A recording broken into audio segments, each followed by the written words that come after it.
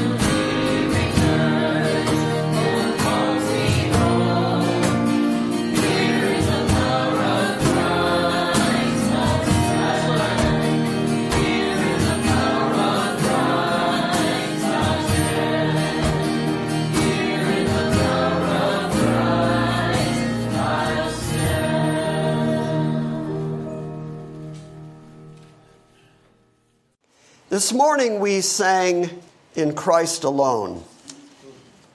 Hopefully you're familiar with the 5 mottos of the Protestant Reformation. In Christ alone, by grace alone, through faith alone, through the Scripture alone, to the glory of God alone. Here at GCA, we put a great deal of emphasis on in Scripture alone. Week by week, I keep pounding away at the Scripture because it is only through understanding what the Bible says that you can have any real hope in this seemingly God-forsaken and crazy world. But we don't just put that emphasis on Scripture as an intellectual exercise. Several places in the Bible also emphasize the importance of Scripture, like what we're going to begin with this morning. John obviously is considered a prophet. Throughout the Old Testament, there were prophets. How did they prophesy? How did they know the future so accurately? How could they claim to be speaking for God? If you would, Tom, look up 2 Peter 1, and you're going to read verses 19 and 20 for us.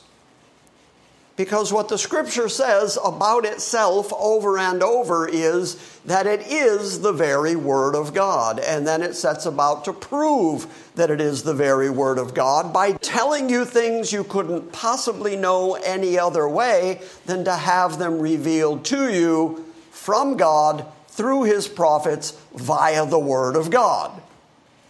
The Bible also proves that it is the Word of God by the fact that it prophesies the future before it happens, and then God challenges you to go ahead and check it.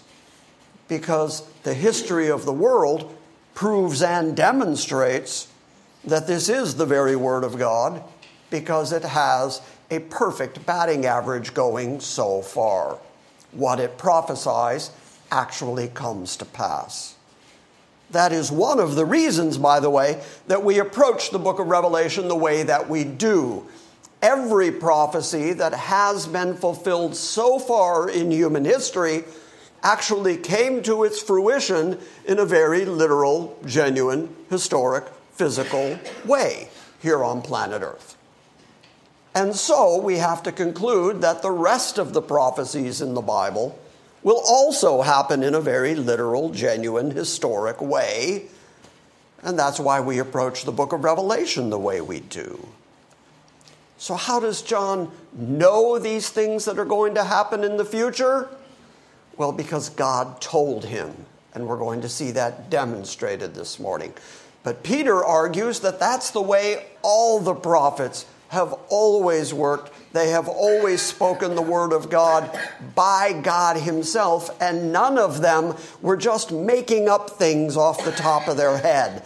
In fact, what Peter is going to argue is that it is God Himself who is making sure that His prophets say what He wants His people to hear because it is 100% trustworthy, because it is the very Word of God. And those are the words that are written down in our Bible, and that's why we continue to approach the Bible in a very literal, genuine, historic fashion, because that is the way that it talks about itself. For instance, Tom is now going to read 2 Peter 1, verses 19 and 20, which say, "And we have the prophetic word more fully confirmed."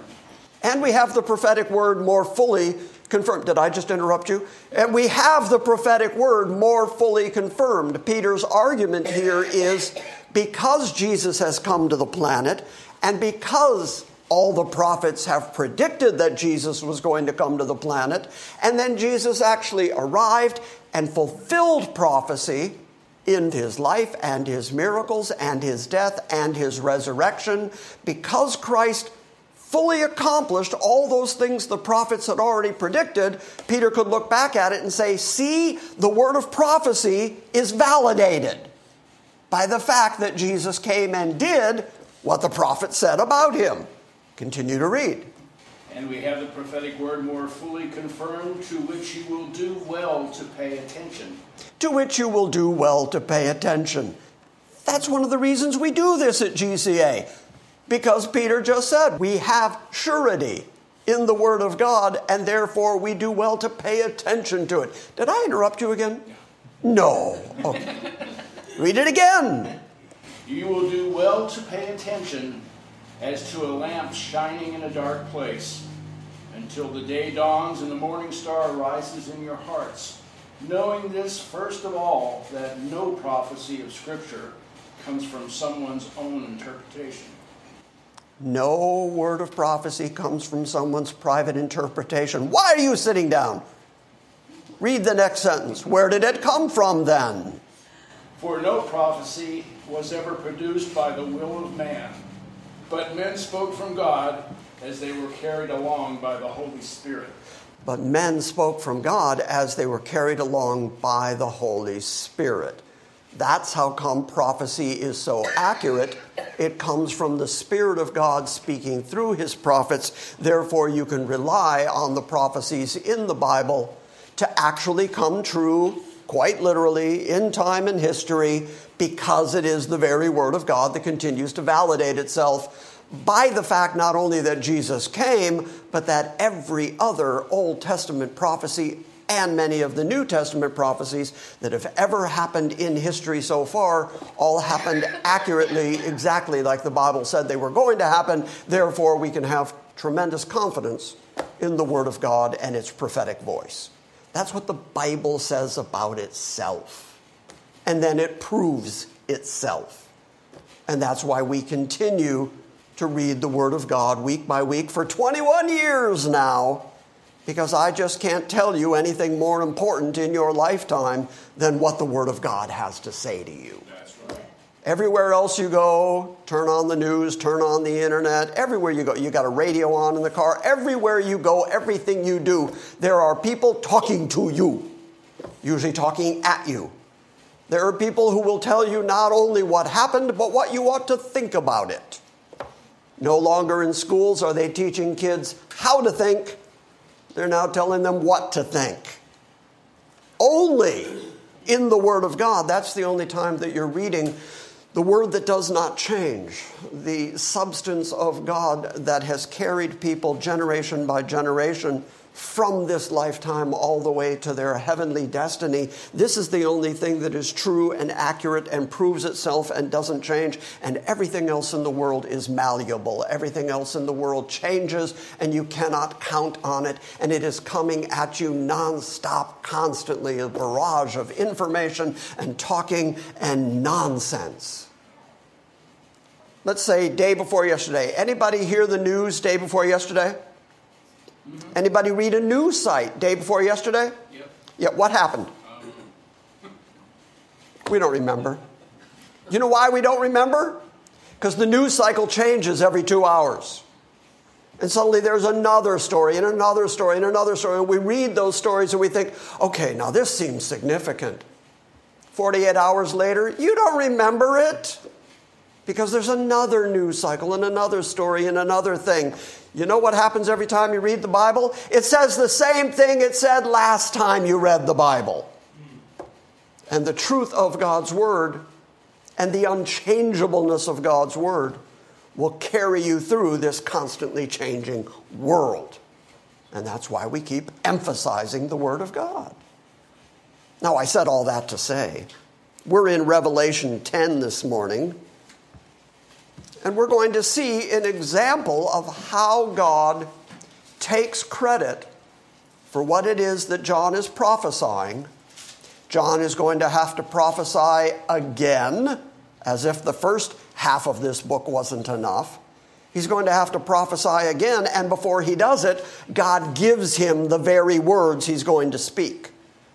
But that is not new or unique to John. We're also going to see that that is the way that God dealt with Old Testament prophets.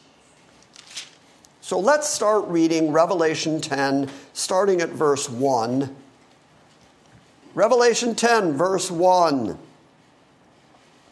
And I saw another strong angel coming down out of heaven, clothed with a cloud, And the rainbow was upon his head, and his face was like the sun, and his feet like pillars of fire.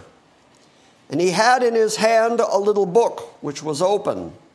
And he placed his right foot on the sea and his left on the land. And he cried out with a loud voice, as when a lion roars.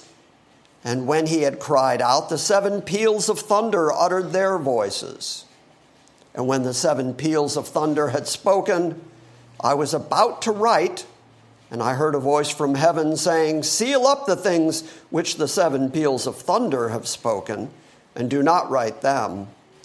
And the angel whom I saw standing on the sea and on the land lifted up his right hand to heaven and swore by him who lives forever and ever, who created heaven and the things in it, and the earth and the things in it, and the sea and the things in it, that there will be delay no longer. That is one of the most significant descriptions of God that you will find all the way through the Bible. God himself identifies himself as the maker of heaven and earth. When you think about God, who God is, what God is like, the first thing that ought to pop up in your mind, the preeminent thing you need to know about him, is that everything, including you, was made by him.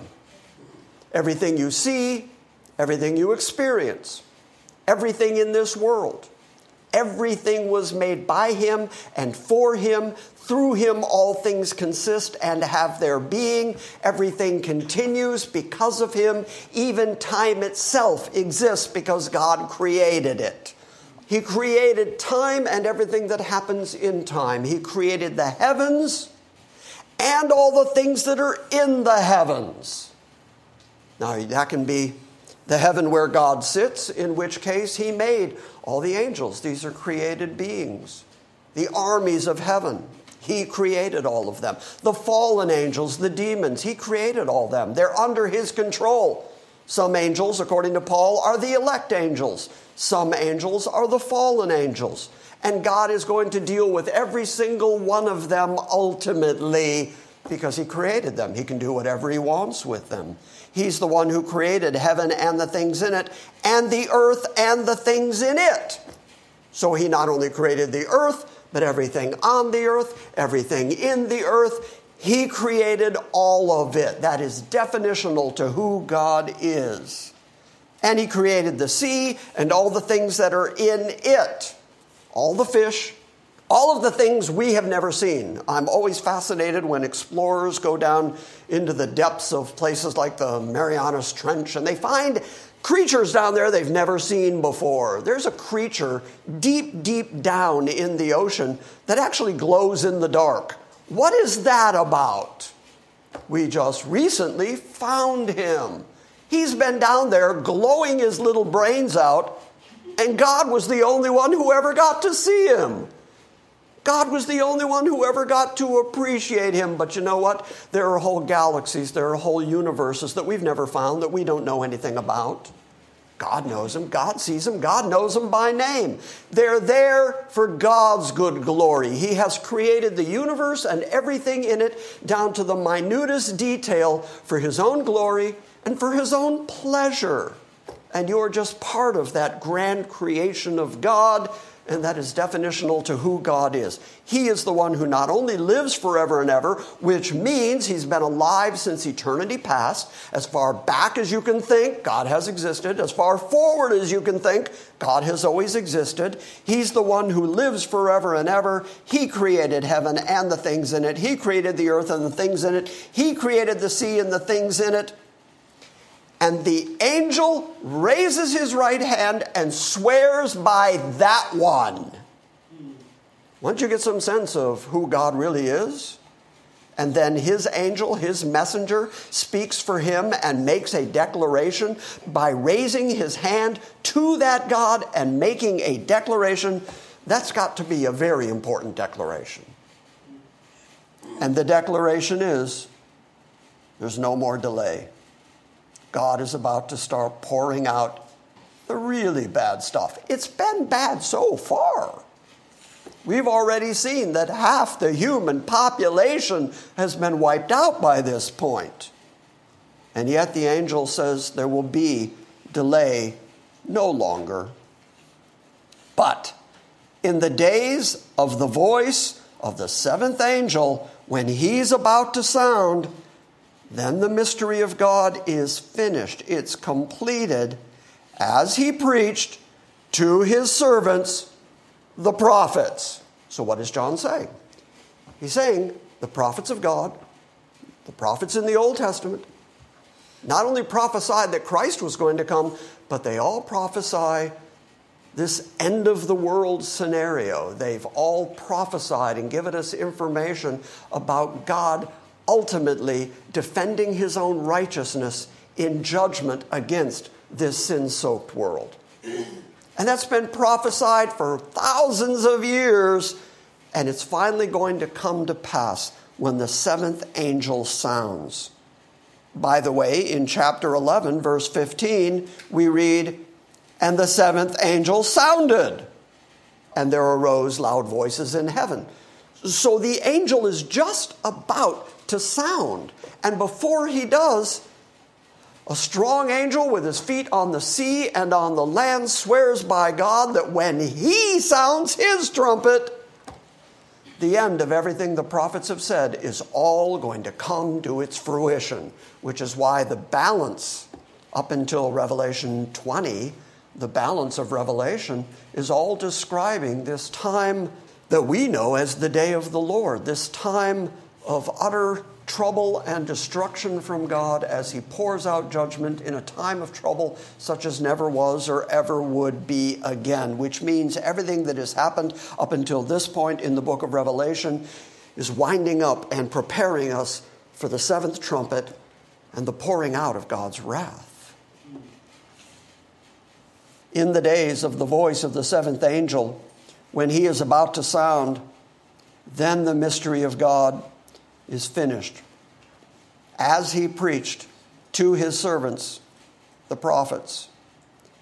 And the voice which I heard from heaven, I heard again, speaking with me and saying, "Go take the book which is open in the hand of the angel which stands on the sea and on the land." A moment ago, John told us that there was a book in his hand, but the book was open. The book wasn't sealed. It was a scroll that he was holding in his hand. And now a voice tells John, "You see that magnificent angel? You see that one that's standing with his feet on the land and sea? Go approach him." I don't know that I'd be agreeable to that. Have you seen him? Go approach him and go take that scroll out of his hand. This is almost reminiscent of what we read earlier in the book of Revelation, that no one could approach the sealed scroll that was in the hand of God. But then it was the Lamb who looked as though he had been slain, this Lamb with 7 eyes. He was the only one who was worthy to approach God and to open those 7 seals. And there was celebration in heaven over the fact that that Lamb was worthy. And they bowed and they worshiped his worthiness. Okay, John's aware of all that. And now he's being told, approach that angel and go ahead and take that scroll.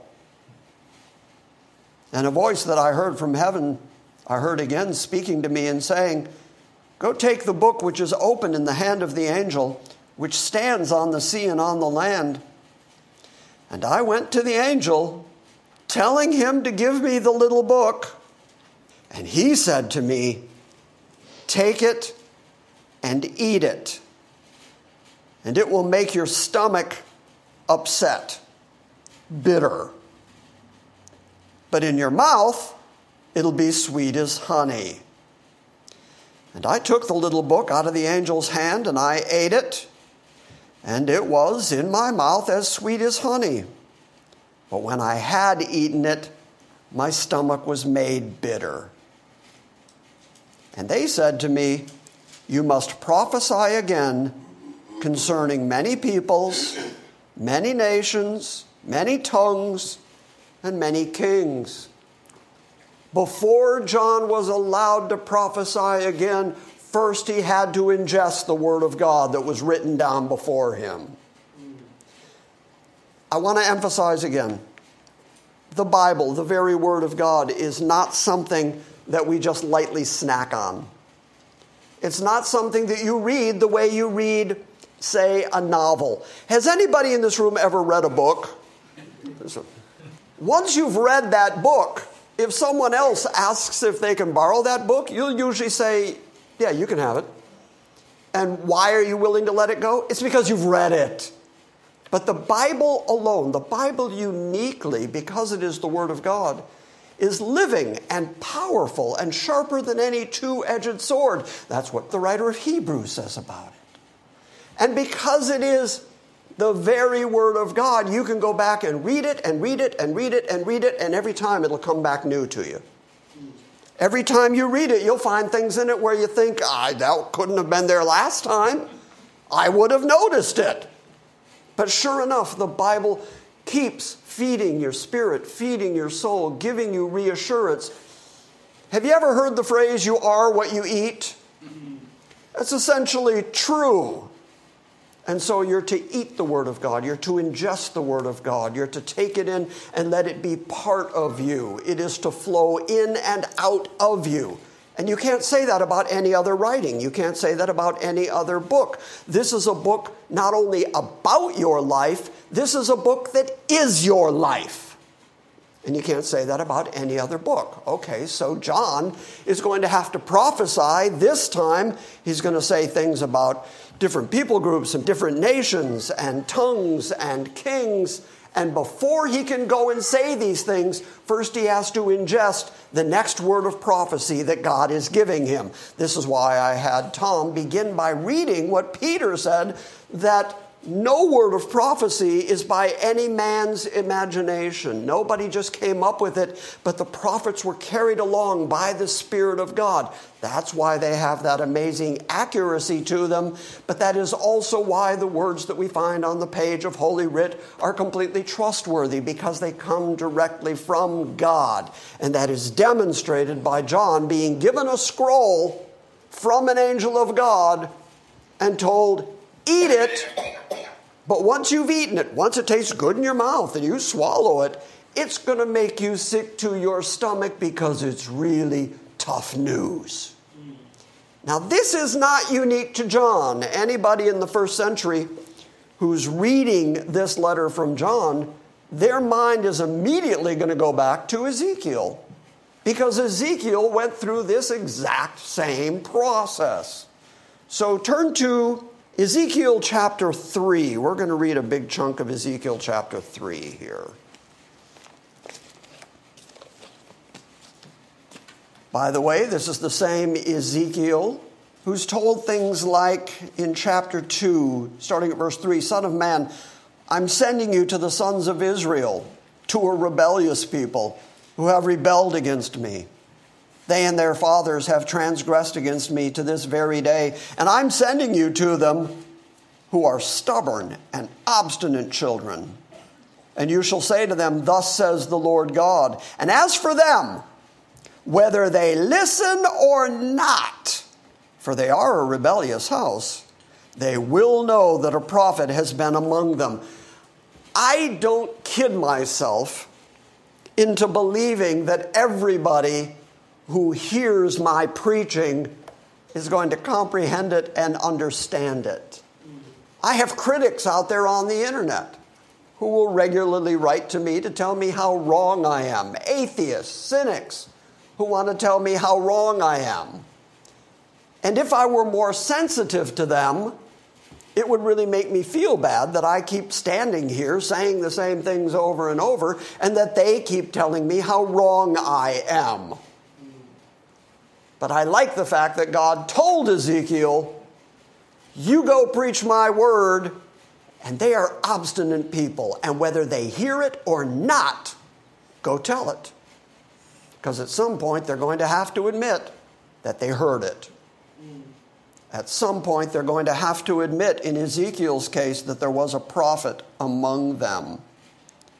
And then God goes on and says, and you, son of man, neither fear them nor fear their words, though thistles and thorns are with you, and you sit on scorpions, ouch, Neither fear their words, nor be dismayed at their presence, for they are a rebellious house. But you shall speak my words to them, whether they listen or not, for they are rebellious. I think that passage of Ezekiel is as pertinent today as it's ever been. There's a whole world out there that doesn't want to hear the word of God, and yet God says, don't back off just because they won't hear it. Instead, say it and say it and say it and say it, even though they're stubborn, even though they're obstinate, you keep preaching my word. Okay, that was the introduction to chapter 3. I'm going to now start reading in Ezekiel chapter 3. We're going to read 11 verses here.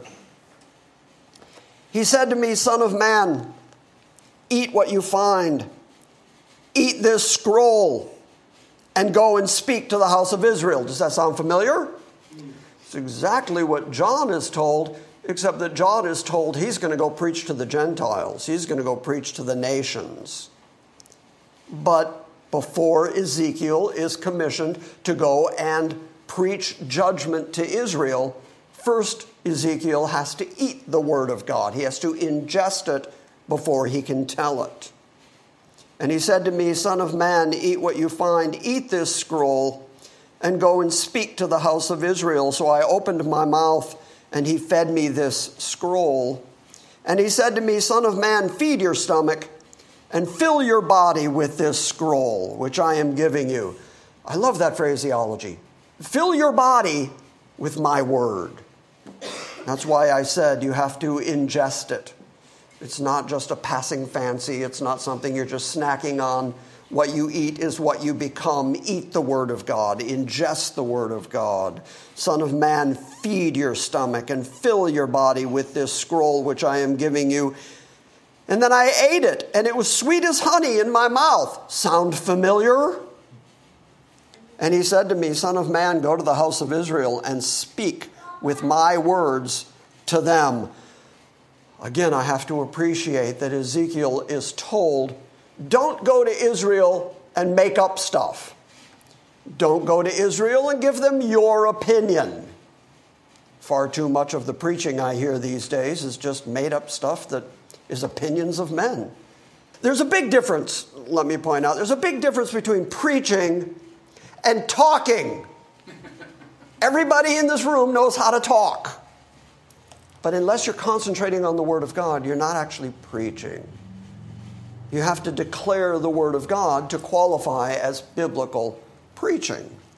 He said to me, Son of man, go to the house of Israel and speak with my words to them. For you are not being sent to a people of unintelligible speech or a different language. You're going to the house of Israel. Nor to many peoples of unintelligible speech or difficult language whose words you cannot understand. But I have sent you to them who should listen to you. In other words, God is saying, you're going to speak in plain Hebrew. You're going to speak to them their mother tongue. You're going to talk to them in the language they speak, and you're going to use words that are familiar to them. They should be able to understand you. And yet they are obstinate and rebellious, and they're not going to listen to you. But I have sent you to them who should listen to you. Verse 7, and yet the house of Israel will not be willing to listen to you, since they are not willing to listen to me. When you're talking to your friends, when you're talking to your family, when you're talking to your loved ones, have you ever spoken to somebody who just doesn't want to hear it? Well, it's easy to feel rejected when that happens. But God takes it personally and says the reason they won't listen to you is because they won't listen to me. That's been the case ever since God started talking to people. The house of Israel will not be willing to listen to you, since they are not willing to listen to me. Surely the whole house of Israel is stubborn and obstinate. And behold, I have made your face as hard as their faces, and your forehead as hard as their foreheads. In other words, I'm going to make my prophet able to withstand the obstinacy, the stubbornness of the people you're going to speak to. So don't let the fact that they are hard-headed, don't let the fact that they have these foreheads that are as hard as flint, don't let that persuade you not to preach my word. You go and tell them anyway, and I'll make your forehead as hard as their forehead. Like emery, harder than flint, I have made your forehead. Do not be afraid of them or be dismayed before them, though they are a rebellious house. Moreover, he said to me, Son of man, take into your heart all my words which I shall speak to you, and pay attention to them. Listen closely to them. And go to the exiles and to the sons of your people and speak to them and tell them, whether they listen or not, thus says the Lord God. This is the way God works with his prophets. He doesn't leave it up to them. He instead gives them his word. They are to ingest his word. And then they are to speak his word whether the people will listen to it or not. And there certainly seems to be a dearth of the word of God in most pulpits these days because they have learned that people won't sit still for the word of God. So instead they'll entertain. And next thing you know, you got rock bands and smoke machines and dancing girls and stick ministries and mime ministries and all the stuff, all the falderall that is meant to entertain people rather than just give them a steady diet of the Word of God. In other words, the so-called prophets of God that are standing in pulpits these days, rather than telling the Word of God whether they will hear it or not, have turned away from the Word of God in favor of entertainment in order to keep people. And the direction from God is, don't do that. Keep saying my word whether they'll listen to it or not. Why? Because just like Tom read for us, because it is the very word of God via his Holy Spirit given to the prophets he has chosen, and it is the verifiable, provable word of God. Keep advancing that, keep telling that, keep preaching that, because that is life. Jeremiah 15:16 says, your words were found, and I ate them. Here's another demonstration of another prophet from the Old Testament who likens his uptake of the Word of God to, in fact, ingesting the Word of God. He uses that word, eat it. I ate the Word of God. Your words were found, and I ate them. And your words became for me joy and gladness in my heart. For I have been called by your name, O Yahweh, God of hosts. Psalm 34:8 says, taste and see that the Lord is good. How blessed is the man who takes refuge in him. The language of tasting and eating is really vital to our approach to the Word of God. We have to take it in. We have to let it be part of us. John 4, after Jesus was talking to the woman by the well, the Samaritan woman, his disciples catch up with him after they had gone into the city to get some food. John 4, starting at verse 31, says, meanwhile, the disciples were urging him, saying, Rabbi, eat something. They meant, you're probably hungry by now. You haven't eaten in a while. And he said to them, I have food to eat that you know nothing about. So the disciples were saying to one another, did anybody bring him something to eat? Were we just not aware of it? And Jesus said, my food is to do the will of him who sent me and to accomplish his work. So this language of food, this language of eating in the Word of God, about the Word of God, is consistent. Jesus uses it. The prophets use it. It's important to know that it's not enough to just read the Word of God the way you would read yet another novel or another book. It is vital to your understanding of who you are, who God is, and how you can bridge that gap between your sinfulness and God's holiness. And the only answer that the Bible keeps giving you over and over again is Christ. And you're not going to know that unless you're eating the Word of God.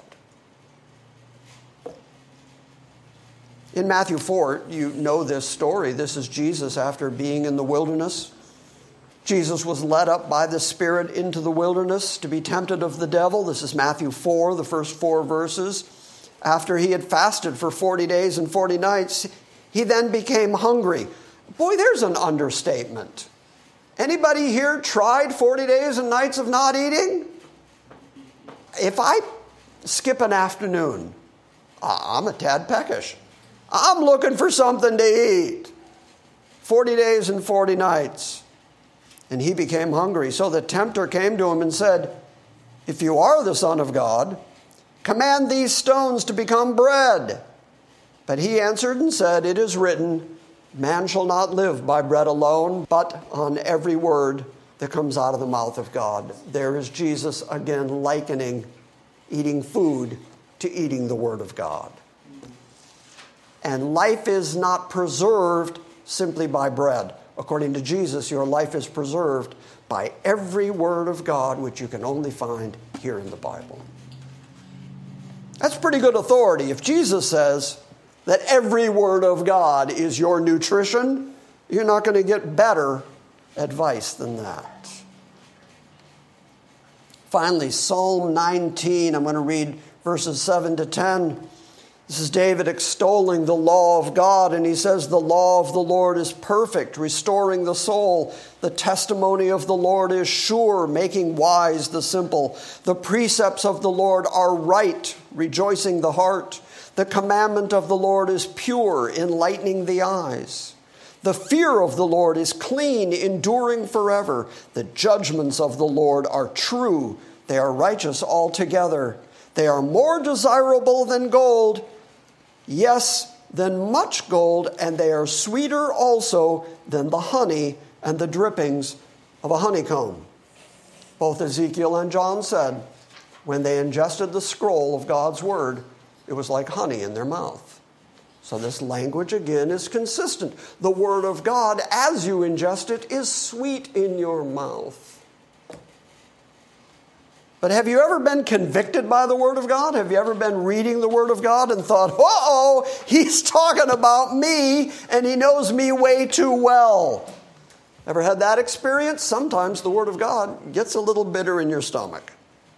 Sometimes the Word of God, in doing its work, in conforming you and changing you and making you like the image of the Son of God, is going to cut away at you. And sometimes that is not pleasant, and yet it is the honeycomb of the Word of God. All right. I said all that so that we could continue in the book of Revelation. I'm back in Revelation 10. Verse 8, I heard again speaking with me that voice saying, "Go take the book that is open in the hand of the angel who stands on the sea and on the land."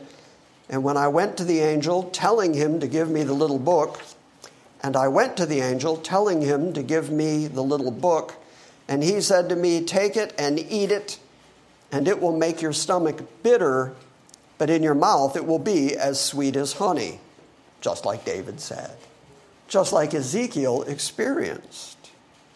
And I took the little book out of the angel's hand, and I ate it, and it was in my mouth as sweet as honey. And when I had eaten it, my stomach was made bitter, and they said to me, "You must prophesy again concerning many peoples, nations, and tongues, and kings." Chapter 11. And there was given to me a measuring rod like a staff. And someone said, "Rise and measure the temple of God and the altar and those who worship in it." This word that is translated temple of God here is naos. It means the sanctuary, the particular part of the temple where the worship of God is taking place, the sanctuary of God. That would include the holiest place. That would include the inner place. But he's also told to leave out part of it. Part of the temple that Solomon built included what was known as the court of the Gentiles. That was where the God-fearers could come to worship, but they weren't allowed to get any closer than the court of the Gentiles. Only the Israelites were allowed into the main sanctuary area, and only the high priest was allowed into the holiest place, and he was only allowed once a year. So you've got the holiest of holies, then you have the outer tent of meeting area, then you've got the court of the Jews and the Israelites, and then you have the court of the Gentiles. And so John is told, rise and measure the sanctuary of God and the altar, where the worship of God takes place, and those who are worshiping in it, and leave out the court which is outside the temple, and do not measure it, for it is given to the Gentiles. And they will tread underfoot the holy city for 42 months. How long is that? 3.5 years. 3.5 years. Look at verse 3. And I will grant authority to my 2 witnesses, and they will prophesy for 1,260 days. How long is that? 3.5 years. 3.5 years, 42 months. Again, John is talking mathematically. We're now talking about the 3.5 years that make up this really bad end of Daniel's time of tribulation, such as never was or ever would be again. Leave out, ekbalo. Literally, it means to eject it or throw it out. Why is John told to throw out the court of the Gentiles? Because the court of the Gentiles is going to be trampled underfoot 42 months. Obviously, then, he is not talking about something that has happened historically. He's talking about something that is going to happen in the future. Is there a temple in Jerusalem right now? No. In the weeks to come, we are going to have to spend some significant time in the book of Daniel, because the 2 witnesses who I just spoke of are going to be killed by the beast. John is just going to use that language, the beast. And so we got to know who the beast is. And in order to understand that, we're going to have to go back and look at the book of Daniel. And Daniel is going to fill in some of these gaps for us, including the fact that this beast character, who goes by the nickname Antichrist sometimes, this character is going to stand in the temple showing himself that he is God. Okay, well, there's no temple over there. One of the things that Daniel is going to tell us is, just like the decree from Cyrus and then from Artaxerxes that established the rebuilding of Jerusalem and the temple, the last of the 70 weeks is going to begin when that decree is reestablished. Who's going to reestablish it? The beast. Okay, all of that has not happened yet.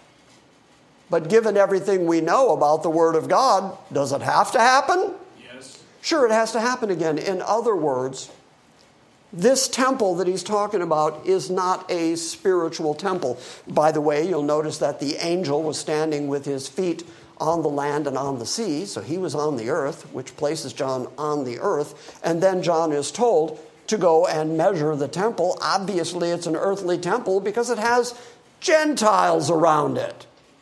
And the rebellious Gentiles are not around a heavenly temple.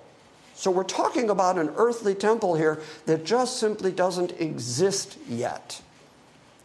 Still, the abomination of desolation, according to Daniel, according to Jesus, according to Paul, that abomination, that beast, is going to stand in that temple. And that is one of the significant events that brings about the final wrath of God.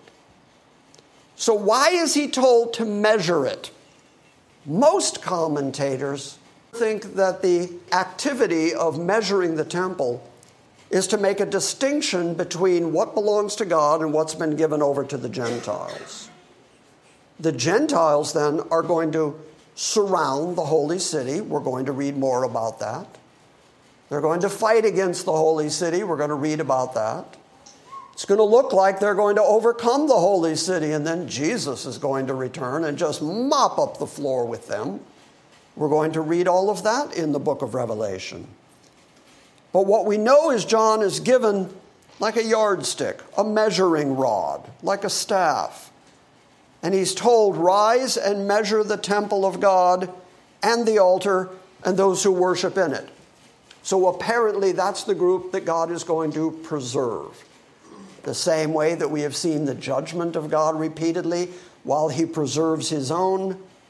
The worshipers there in Jerusalem, the worshipers in the temple of God, those who are at the altar of God, are apparently the protected class over against the court on the outside of the temple.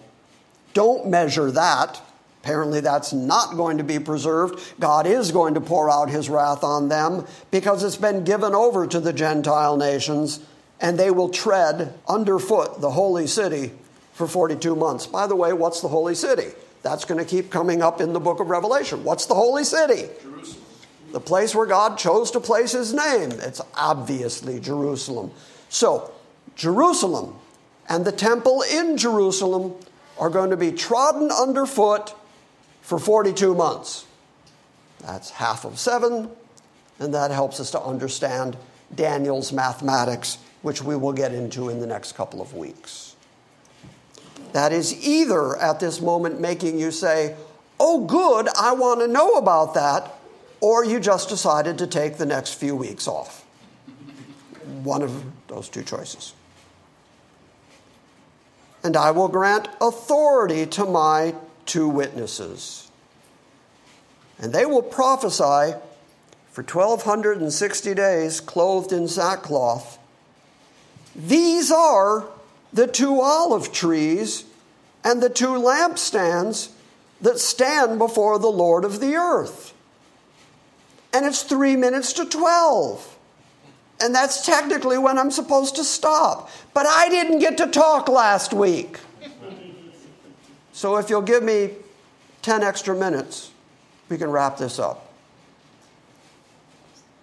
Notice the language of verse 4. These are the, almost like you would know who that is.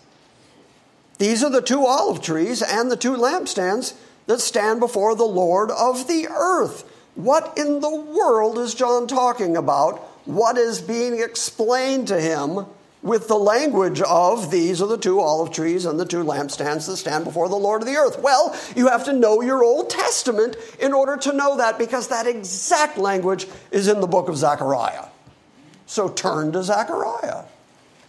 Zechariah chapter 4. Zechariah, by the way, is the same Old Testament prophet who saw the 4 horsemen that John saw. When we were looking at the 4 horsemen at the beginning of the book of Revelation, we went back to Zechariah 1 to read about the 4 horsemen. So Zechariah and John have a lot in common.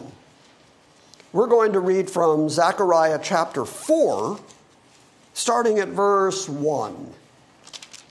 It's not a long chapter, but I'm going to read the whole thing.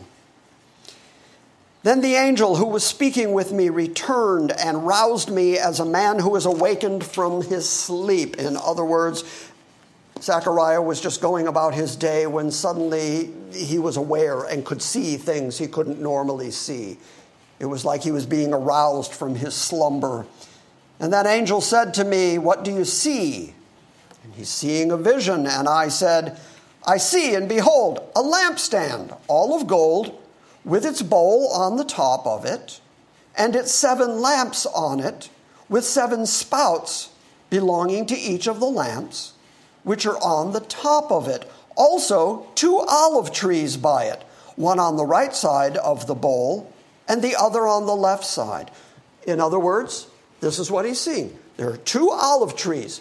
The 2 olive trees are pouring out their olive oil into a couple of gold tubes that are feeding a bowl that is collecting the olive oil. From that bowl, there are almost like straws feeding down into each of the individual flames that are burning to keep them burning.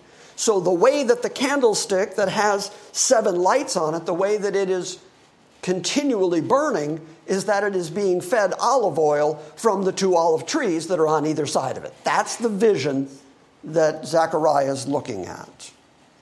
Then I answered and said to the angel who was speaking me, "What are these, my Lord?" Good question.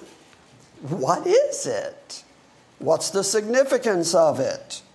So the angel who was speaking with me answered and said to me, "Do you not know what these are?" And I said, "No, my Lord."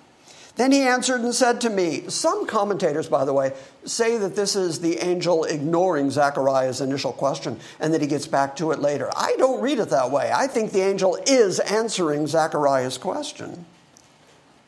Then he answered and he said to me, "This is the word of Yahweh to Zerubbabel."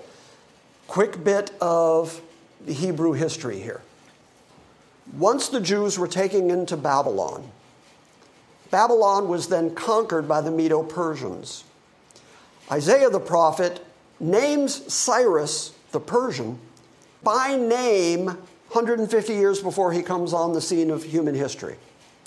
The significance of Cyrus is that he is the one who God is going to make allow the Jews to go back and rebuild Jerusalem and the temple. So then during the time of Ezra and Nehemiah, that's what you read. You read that they did return and start building the temple and the walls, but they met a great deal of opposition from the people who lived in that area, who had gotten used to the previous 70 years where there were no Jews in the area of any significance. And so they were not happy to see Jerusalem and the temple being rebuilt. And so then God sends them leaders, and Zerubbabel is one of those leaders. Zechariah is sent to prophesy to Zerubbabel, to encourage Zerubbabel that this work is going to be completed. So Zerubbabel is like a governor among the Hebrews who have stopped the work of rebuilding Jerusalem and the temple, and the prophet Zechariah has come to encourage Zerubbabel to keep the work going. So the angel who was speaking to me says, "This is the word of the Lord to Zerubbabel, saying, not by might nor by power, but by my spirit, says the Lord." In other words, you're not going to be able to do it under your own strength. Your enemies are going to conquer you if you keep going the way you're going. You have to recognize that it is by my strength. I'm the one who declared it. I'm the one who named Cyrus by name 150 years in advance. That's how sure and certain it is that my temple and my city is going to be rebuilt. It's not going to be rebuilt by might or by power, but by the Spirit of God himself. But by my Spirit, says the Lord of hosts.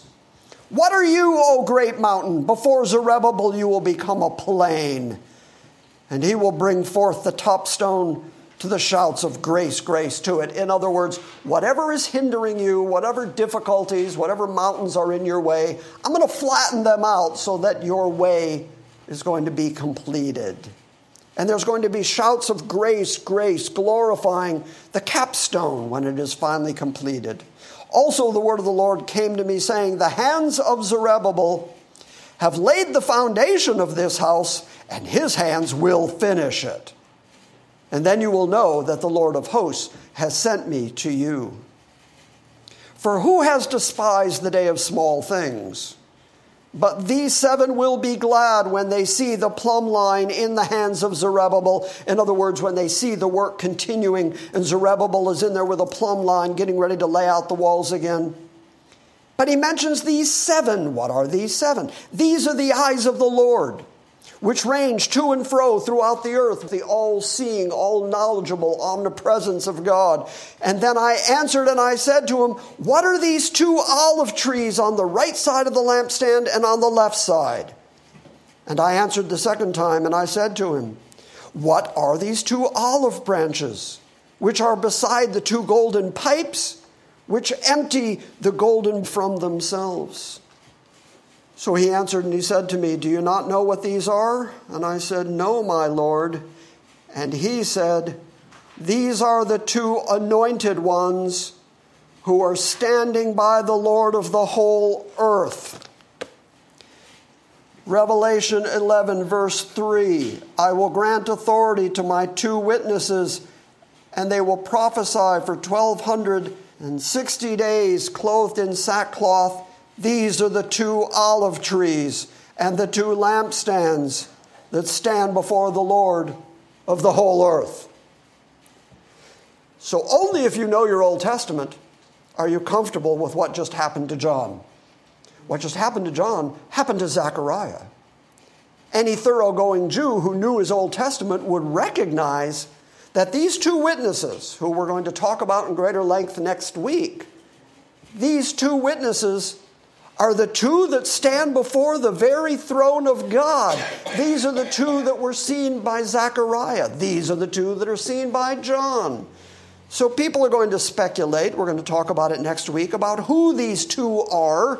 Some people say it's Moses and Elijah. There's some evidence that maybe there is a connection there, but what the Bible tells us about these two witnesses is that they are two who stand before the God of the whole earth. It would be something if they are the final two witnesses on planet Earth just before God pours out his judgment. And that is exactly what both Zechariah and John tell us about them. These are the two that stand before the Lord of the whole earth. The God who made heaven and earth. The God who made everything that is in the heavens, everything in the earth, everything in the sea. These two have been standing in front of them. And those two are going to come to the planet to testify about God to a stubborn, hard-hearted people who are not going to listen, who have been told, go tell them anyway, because whether they hear it or not, it's the word of God. Go say it. Pretty significant. But in order to continue talking about these two witnesses, like I said, we're going to have to talk about the beast that kills them. And that'll take us back to the book of Daniel.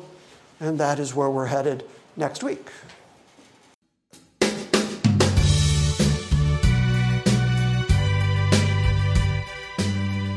Thank you for listening to this week's Salvation by Grace Sunday morning message. We encourage you to visit our website at salvationbygrace.org for books, Q&As, and our ever-expanding archive of audio sermons. And we invite you to join us next time when we gather around the Word and study the sovereign grace of God.